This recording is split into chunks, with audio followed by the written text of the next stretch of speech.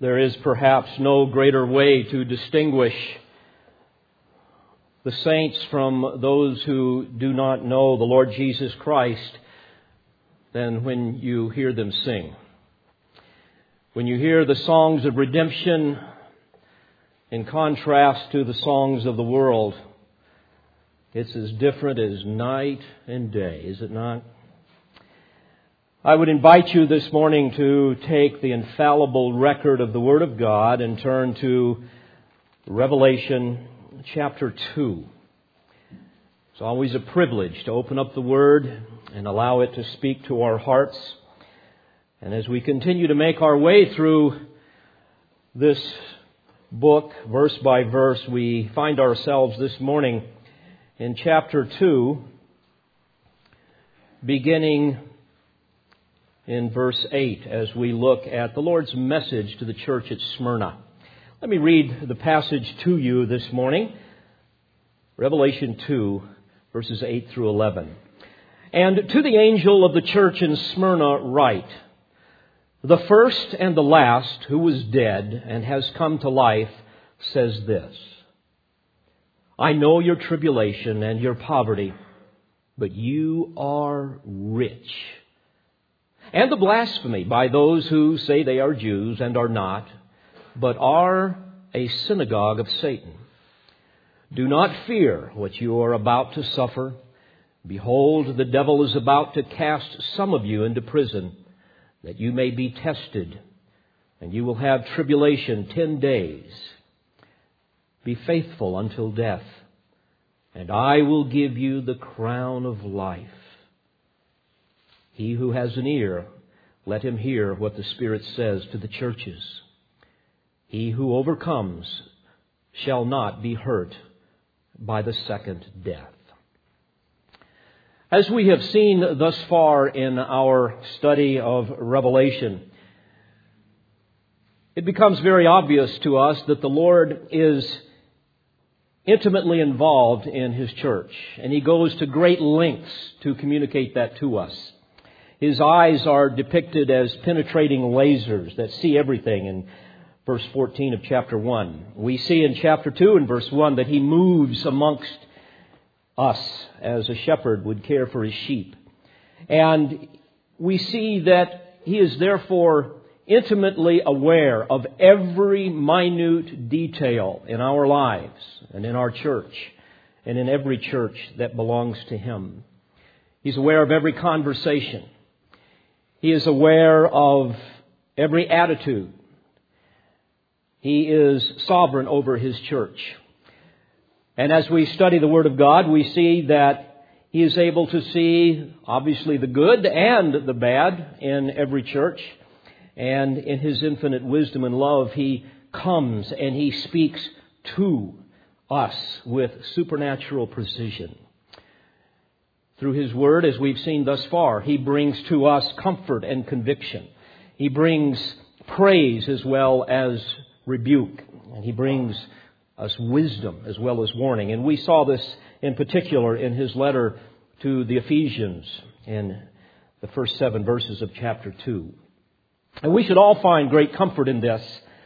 We do not have some detached, uninvolved God that is unconcerned with what's going on in us. But rather, He is the head of this organism called the church. And even as the head of our body is not only aware of, but in control of the body, so too is the Lord with His church.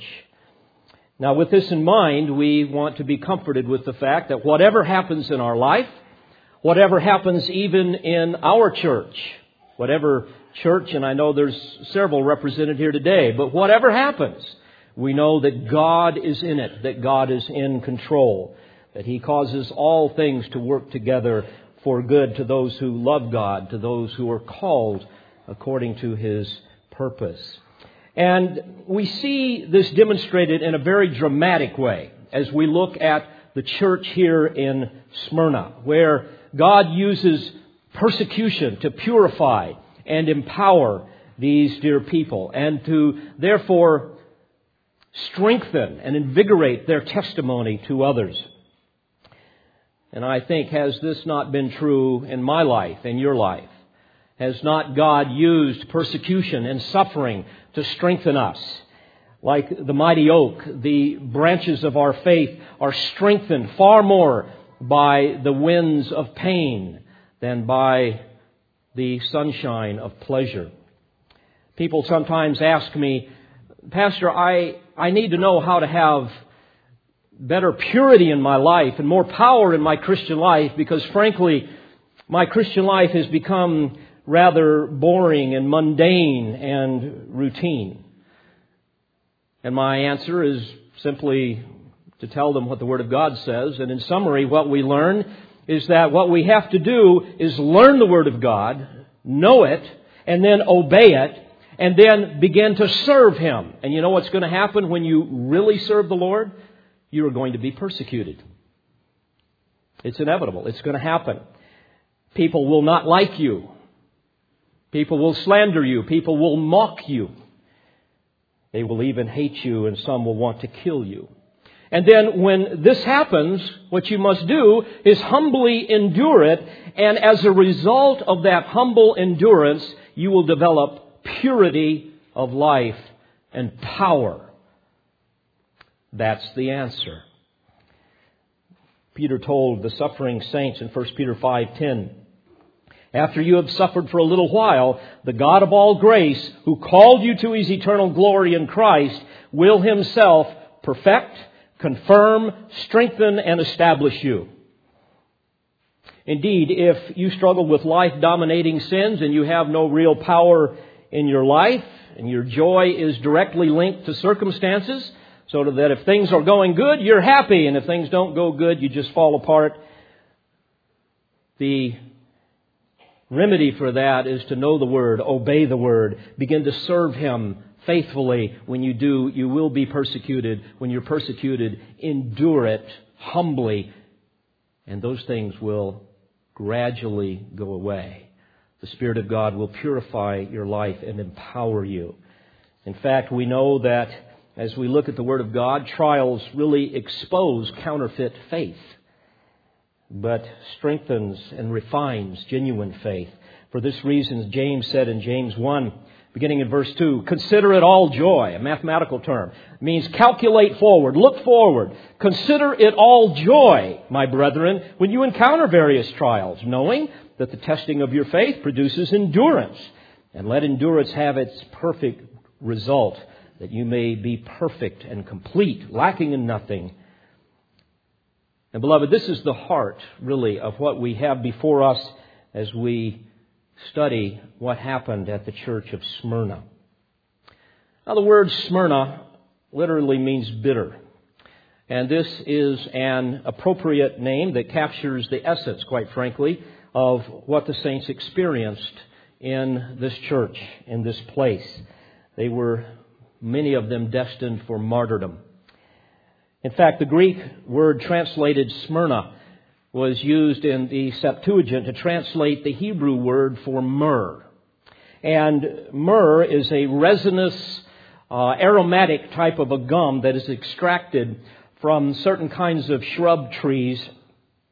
And they use that extraction for perfume, as we are reminded when the Magi came to baby Jesus, but also for embalming, as we read in John 19, when Nicodemus brought that ingredient to be used for Jesus' burial. In fact, on the cross, Jesus was offered wine mixed with myrrh. The myrrh was used as an anodyne or some kind of a pain reliever. Obviously, as you will recall, He declined it, Mark 15. But the city of Smyrna had many groves of these trees from which they could get this myrrh. And when they would harvest myrrh, the process required them to take certain parts of the plant and to crush it. And as they did so, it would produce an extract of these precious contents. And like this plant, the church at Smyrna was crushed by suffering, causing it to emit a fragrant aroma that gave testimony to their unwavering love for Christ and His grace in their life. Now, to give you a little bit of a history lesson about Smyrna, it was about 35 miles north of Ephesus. It was an ancient city dating back about 3000 BC, but it began as a colony of Greece sometime before or around 1000 BC. And it was captured and destroyed by the Lydian kingdom, whose capital was Sardis, and that happened in 627 BC. And we know historically that it remained a barren wasteland until it was finally reestablished in 290 BC by two of Alexander the Great's successors. And this city was planted on a very steep hill that overlooked a magnificent Gulf shore harbor. And this provided that city with great maritime opportunities. We know that it sided with the Romans against the Mithridates, against Carthage, and even against the Seleucid kingdom to the east. And in 195 BC, they even built a temple to Dea Roma, the goddess of Rome. And for its loyalty, later on, Tiberius reciprocated by building a temple to his honor in AD 26. But in AD 177, it was utterly destroyed by an earthquake, and then the Emperor Marcus Aurelius rebuilt it. So that gives you a little background of the city. Smyrna, by the way, was also the birthplace of Homer, the poet. And it was also a place, even in John's day, that was noted as a center for learning and especially understanding the principles of science and medicine and so forth. And it still exists today as the Turkish city of Izmir, with inhabitants of about 250,000 people. Now, in John's day, it was a beautiful seaport city with what was called the Street of Gold that curved around the Pegos or the hill, and it was adorned with a number of temples and buildings. In fact, the temple of Cybele, known by the Greeks as the Sibylline Mother, was on the far eastern side, and then as you moved around the hill, you had the temples of Apollo, Asclepius, and Aphrodite in the middle, and then the temple of Zeus on the far western side. Now, emperor worship was mandatory for every Roman citizen of this day under the rule of Domitian, and every year they were required to offer incense on an altar to Caesar. And when they did that, they would receive a certificate of compliance. And if you did not have this certificate of compliance, you would not be able to do many of the things that were necessary to survive, like buying and selling and having a job and so forth, because you had violated the law. And the penalty in most cases was imprisonment or death. And that became the fate of many of the believers in that day.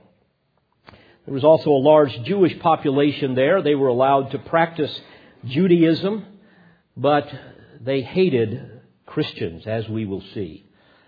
Now, beloved, I want you to understand that despite this hideous environment, it was in this place that one of the most powerful and pure churches thrived. And here in the Lord's letter to them, we see that He offers no rebuke, no condemnation, only commendation for their faithfulness and comfort in the midst of their perilous situation. Indeed, the trials they endured made them all the more fervent for their love for Christ, as we have seen in our own lives. To be sure, I believe the purifying fires of persecution tend to burn off the dross of compromise and set us ablaze with the glory of God. I've divided these passages into 4 simple parts. We're going to see the praise, the precept, the persecution, and the promise that God gives this church. And I would challenge you this morning to examine your love for Christ in light of the testimony of faith and endurance and purity and power that we see at the church in Smyrna. First of all, notice God's praise here in verse 8. And to the angel, or it could be translated the messenger or pastor of the church in Smyrna, write. And beloved, here, as in each letter, the Lord emphasizes a certain aspect of His character that was previously manifested to John in his vision and his appearance there in chapter 1. And so now figuratively, he identifies himself as the first and the last, who was dead and has come to life, says this. The first and the last. May I remind you that this is a clear identification of Jesus' deity. It is a title that God used to identify Himself to the prophet in Isaiah chapter 44, verse 6, when he identified, or I should say addressed Israel, saying, "This is what the Lord says, Israel's King and Redeemer, the Lord Almighty. I am the first and I am the last. Apart from me, there is no God."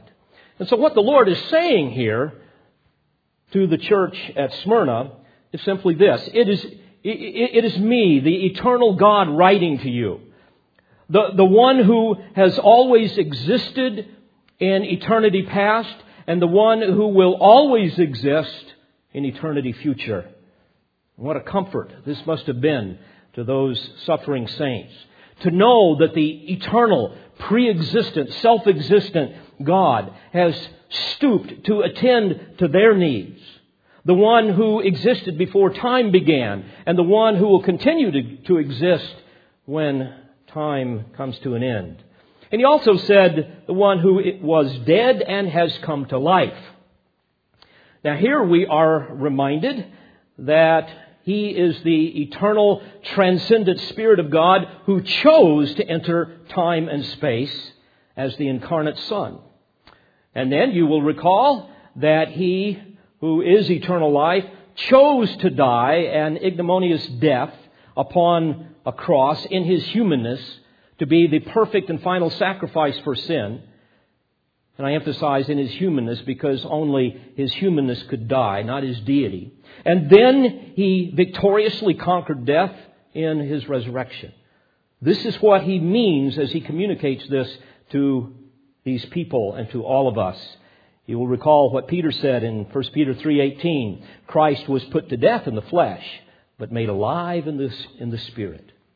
So this is astounding to think that Christ died and He came back to life because indeed He is eternal life. Now, child of God, I want you to seize this great truth with all of your heart. I want you to savor the implications of this in your life. You must understand that we serve a God who is not constrained by time nor space. We serve a God that transcends them all. Nothing that even exists in time or space in any way impacts Him. And because we are united to Him in Christ as His children, we too are able to transcend the limits of time and space. And even though our bodies will die, our soul will live forever, and our bodies will one day be resurrected and reunited with our soul. For this reason, the Apostle Paul rejoiced by quoting the prophets in 1 Corinthians 15, verse 54. Here's what he said. "But when this perishable will have put on the imperishable, and this mortal will have put on immortality, then will come about the saying that is written, Death is swallowed up in victory. O death, where is your victory? O death, where is your sting? But thanks be to God," he says, "who gives us the victory through our Lord Jesus Christ. Therefore," in other words, in light of this, "my beloved brethren, be steadfast, immovable, always abounding in the work of the Lord, knowing that your toil is not in vain in the Lord." Now, this is precisely the same intention that he has with the message that he gives the saints at Smyrna when he says, "I am the first and the last who was dead and has come to life." In other words, he's saying, even as I experienced death and rose victorious over the grave, so too will you who are mine. So, as Paul says, be steadfast, immovable, always abounding in the work of the Lord, knowing that your toil is not in vain in the Lord. John reminds us of this promise that Jesus made in John 11, Verse 25, where He said, I am the resurrection and the life. He who believes in me will live even if he dies. And everyone who lives and believes in me will never die. What an enormous comfort this would have been to those suffering saints in Smyrna. Now notice what he says to them in verse 9. I know your tribulation and your poverty, but you are rich. You see, friends, there's the praise. As we're going to see later on, the church at Laodicea thought they were rich, but he tells them that you're poor. These people were poor materially, but spiritually they were wealthy. He says, I know your tribulation and your poverty, but you are rich. And I know the blasphemy, literally the slander against you by those who say they are Jews and are not, but are a synagogue of Satan. Literally, this could be translated, I am fully aware of your tribulation, even your poverty and the slander against you. Tribulation is an interesting term. In the original language, it comes from the word thlipsis, and it literally means pressing or pressure. And we go back to the idea of the myrrh that is extracted by pressure. And it denotes being pressured here in this context by something outward, some outward force that crushes you in body and spirit. Something that is producing great affliction and oppression brought on by their enemies. And as a result of this, we see that it produces poverty. And the poverty that is mentioned here in this text comes from a Greek term that refers to not just somebody that is poor, but it is a term that is used to describe abject poverty, total poverty, the type of poverty that a beggar would have, somebody that has nothing at all. And the point here is he is aware of the relentless, oppressive persecution that has deprived them of their work, that has put them into prison where they can't earn a living, that has, in many cases, robbed them of everything. Yes, I'm aware that you're destitute materially, but you are rich spiritually. So rejoice in your spiritual riches. And again, there's no hint of condemnation in this letter. Interestingly enough, James uses the very same words for poverty and riches in James 2 and verse 5, where we read, did not God choose the poor of this world to be rich in faith and heirs of the kingdom which He promised to those who love Him? Rhetorical question, and the answer is obviously yes, He has. So the Lord is saying, I'm fully aware of your tribulation and your poverty, but you are rich. I'm fully aware of the blasphemy, the slander against you by those who say they are Jews and are not, but are a synagogue of Satan.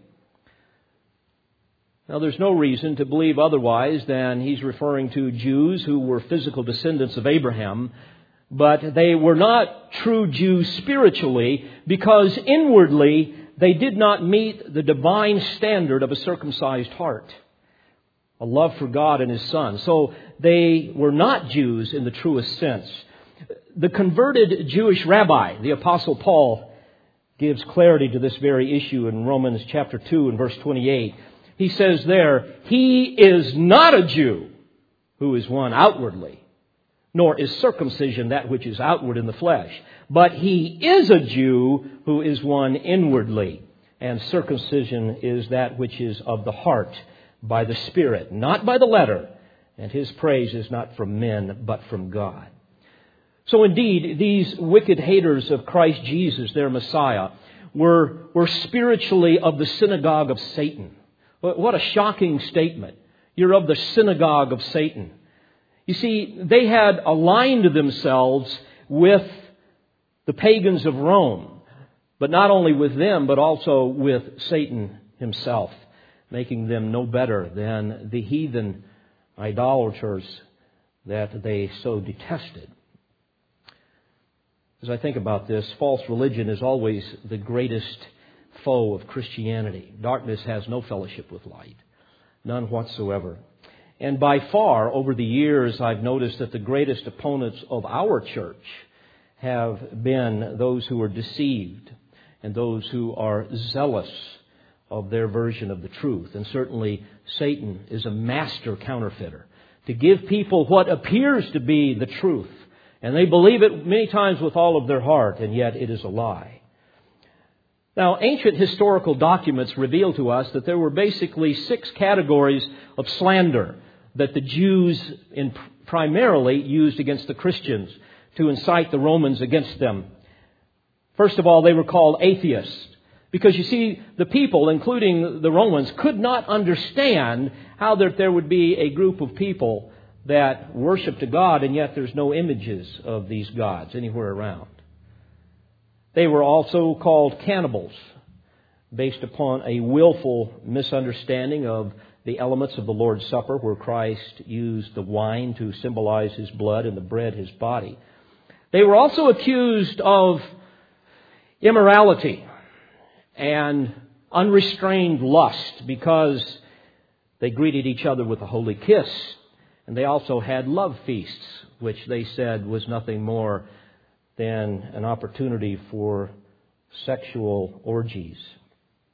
They were also accused of being homewreckers because when converts came to Christ, many times their spouses and their families would abandon them.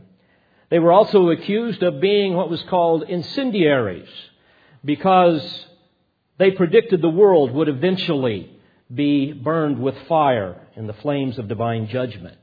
And the one that got them probably in the most trouble was the slander of being politically disloyal because they refused to worship Caesar and call him Caesar and pronounce him as Lord, as well as they refused to worship the pantheon of Roman gods.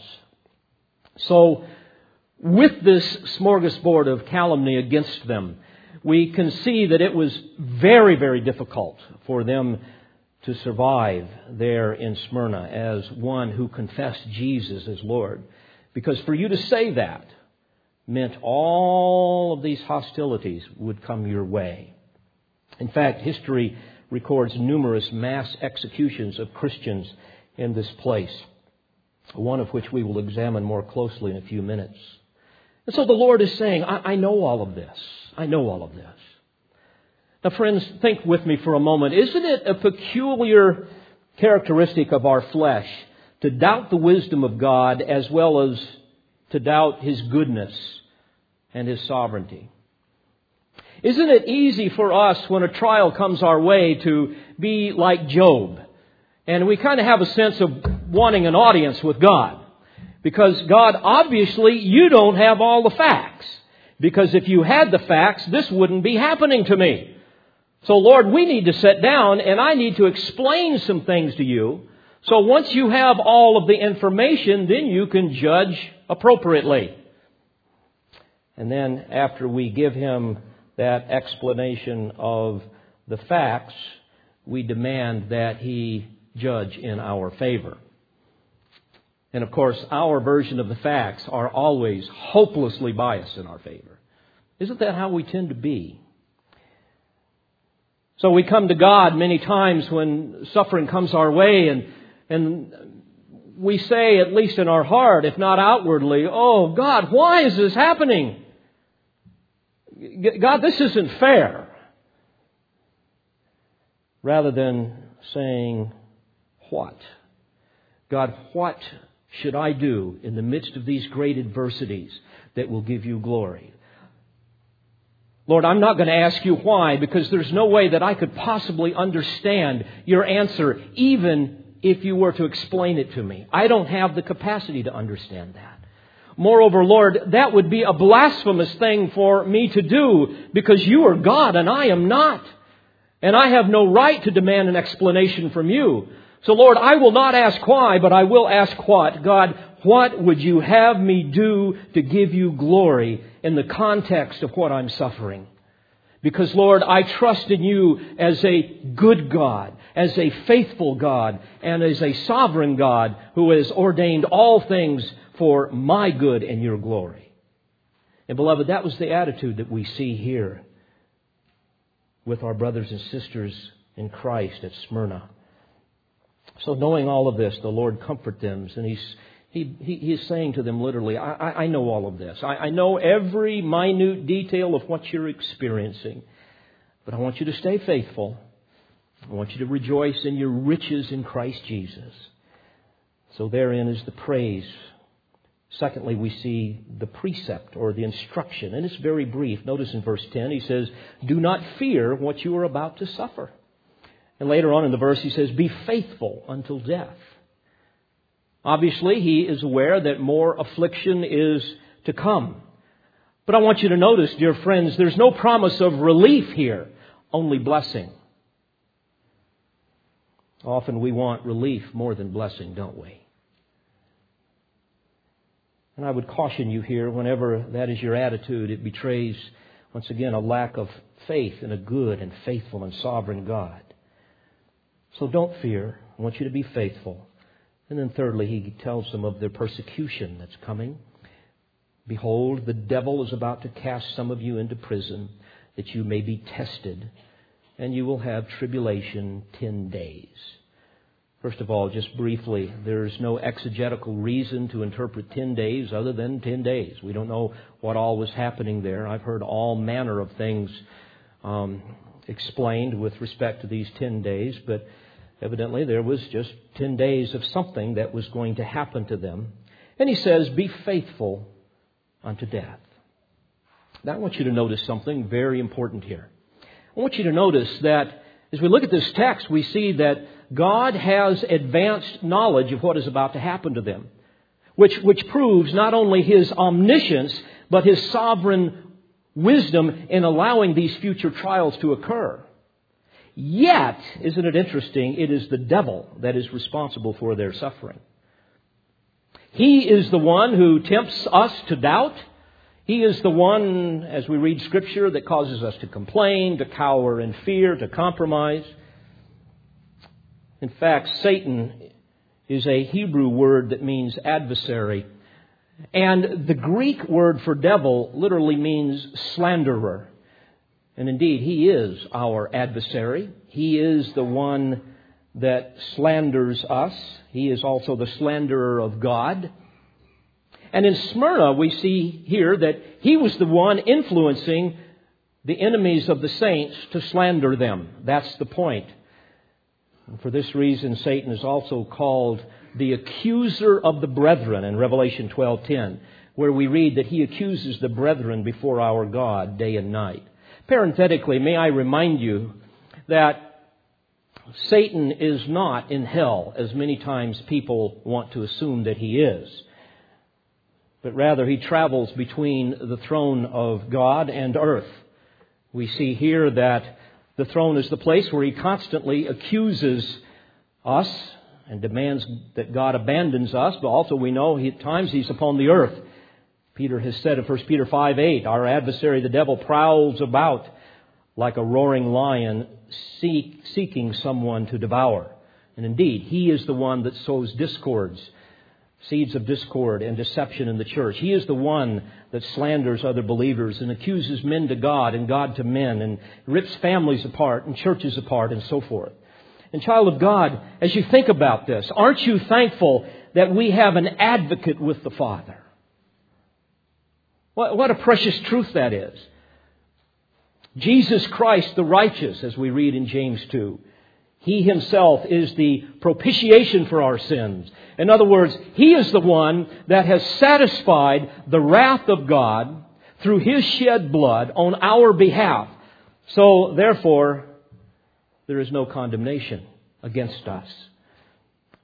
Because Jesus is our great high priest, in Hebrews 7:25, we read that He is able also to save forever those who draw near to God through Him, since He always lives to make intercession for us. Satan can accuse us all he wants, day and night, but there's no condemnation for those who are in Christ Jesus. Romans 8:1. And Jesus said in John 10:29, no one is able to snatch us out of the Father's hand. Wonderful truth. So the Lord is saying to them, yes, the devil is about to cast some of you into prison that you may be tested and you will have tribulation 10 days. But I want you to be, notice, faithful until death. And again, I think of what the Lord told Paul in 1 Corinthians 10:13. He said, I will not allow you to be tempted beyond what you are able, but with the temptation will provide the way of escape also, that you may be able to endure it. And I think as well of Paul's thorn in the flesh. The text says it was a messenger of Satan that was sent to buffet him. And I believe that was referring to a slanderer or a group of slanderers that constantly attacked him. And you will recall that Paul begged God 3 times for relief. But God said, no, I won't give you relief, but I will give you blessing. And he says, my grace is sufficient for you. To which Paul replied, oh, most gladly, therefore, I will rather boast about my weaknesses, so that the power of Christ may dwell in me. Therefore, I am well content with weaknesses, with insults, with distresses, with persecutions, with difficulties, for Christ's sake. For when I am weak, then I am strong. We have a 2nd century document called the encyclical epistle of the church at Smyrna concerning the martyrdom of the holy Polycarp. I want to read some of this to you. He was the pastor of the church at Smyrna about 50 years after this letter was written. And in it we have a detailed description of the tribulation that he endured because he confessed Jesus as Lord. I want to share some of his testimony with you this morning. In this document it begins, quote, the whole multitude marveling at the nobility of mind displayed by the devout and godly race of Christians cried out, away with the atheists! Let Polycarp be sought out. Now, as we continue to read this document, we see that the leader of the city wanted him to be brought into the stadium to be a spectacle for the people. And we read how that at first he stayed in the city, but then Polycarp agreed with some of his friends that he probably should go to the countryside to escape them. And so he went to stay with some friends, and we read, quote, and he was engaged in nothing else night and day than praying for all men and for the churches throughout the world, according to his usual custom, end quote. But as we read on, we discover that the authorities pursued him there, and he slipped away to another dwelling, but his pursuers happened to seize 2 youths of his own household. We don't know what relation they were. And these men tortured these youths until one of them confessed where Polycarp had gone. Let me read what happened next. His pursuers, quote, then along with horsemen, and taking the youth with them, went forth at supper time on the day of the preparation with their usual weapons, as if going out against a robber, and being come about evening to the place where he was, they found him lying down in the upper room of a certain little house, from which he might have escaped into another place. But he refused, saying, the will of God be done. So when he heard that they were come, he went down and spake with them. And as those that were present marveled at his age and constancy, some of them said, was so much effort made to capture such a venerable man? He goes on to say, immediately then, in that very hour, he ordered that something to eat and drink should be set before the men, as much as they needed and cared for, while he besought them to allow him an hour to pray without disturbance. And on their giving him leave, he stood and prayed, being full of the grace of God, so that he could not cease for 2 full hours, to the astonishment of them that heard him, insomuch that many began to repent that they had come forth against so godly and venerable an old man, end quote. And as the story goes, we see that they bring him back into the city. They put him upon an ass. And a man, Aronarch the Herod, who was the leader of the city, and his father, we are told, are on a chariot. And they come out to greet Polycarp, and they take him and set him between them. And the document goes on to say that they told him, what harm is there in saying, Lord Caesar, and in sacrificing with the other ceremonies observed on such occasions? And so make sure of safety. To which Polycarp kindly said, I shall not do as you advise me. And as we read the story, they began to curse him and insult him, and they threw him off of the chariot that was moving, and he dislocated his leg in the fall. And yet we read, quote, "But without being disturbed, as if suffering nothing, he went eagerly forward with all haste and was conducted to the stadium where the tumult was so great that there was no possibility of being heard," end quote. Evidently, he was taken into an area where he met before a group of leaders of the city and the proconsul, and they began to persuade him to deny Christ. And they repeatedly asked him, quote, "Swear by the fortune of Caesar, repent and say, away with the atheists." But instead we read that he looked into the vast crowd and waved his hand and said, "Away with those atheists." Then the proconsul continued to urge him, saying, quote, "Swear and I will set thee at liberty, reproach Christ." To which Polycarp declared, 86 years I have served him, and he never did me any injury. How then can I blaspheme my King and my Savior?"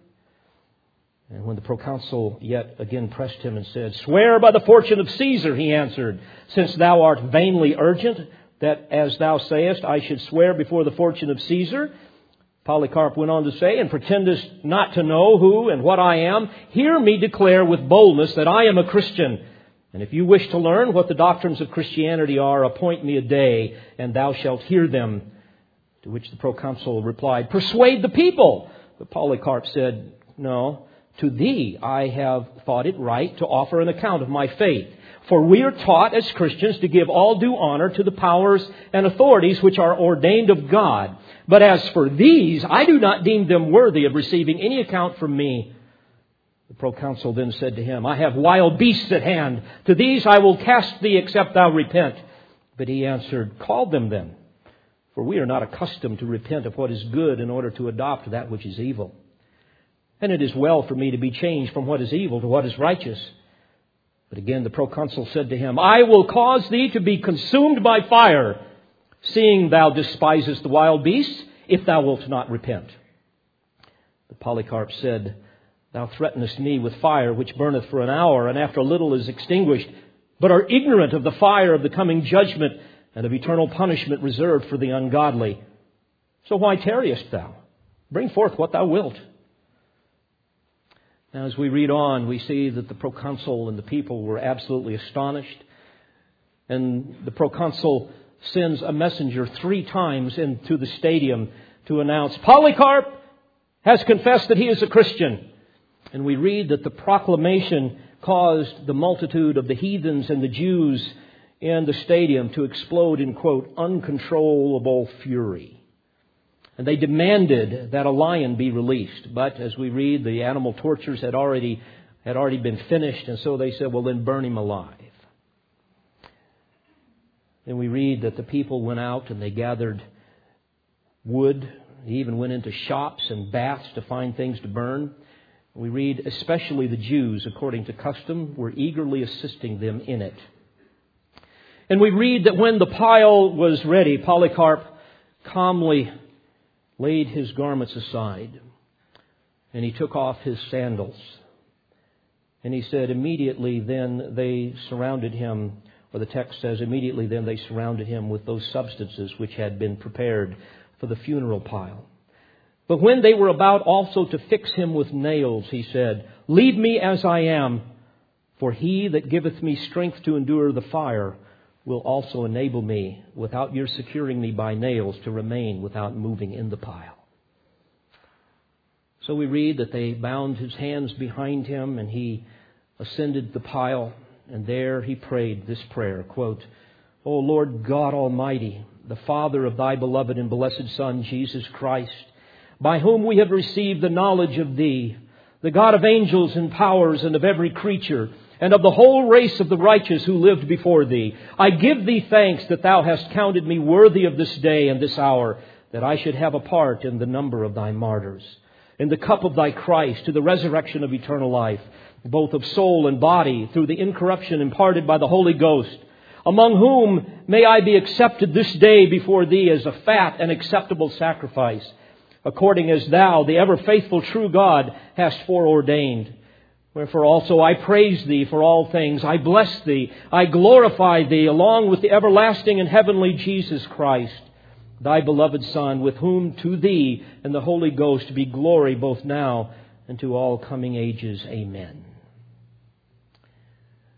As the story goes, they then kindled the fire, and suddenly they witnessed something miraculous. And here's how they describe it. Quote, "The fire, shaping itself into the form of an ark, like the sail of a ship when filled with wind, encompassed as by a circle the body of the martyr. And he appeared within, not like flesh which is burnt, but as bread that is baked, or as gold and silver glowing in a furnace. Moreover, we perceived such a sweet odor coming from the pile, as if frankincense or some precious spices had been smoking there. At length, when those wicked men perceived that his body could not be consumed by the fire, they commanded an executioner to go near and pierce him through with a dagger.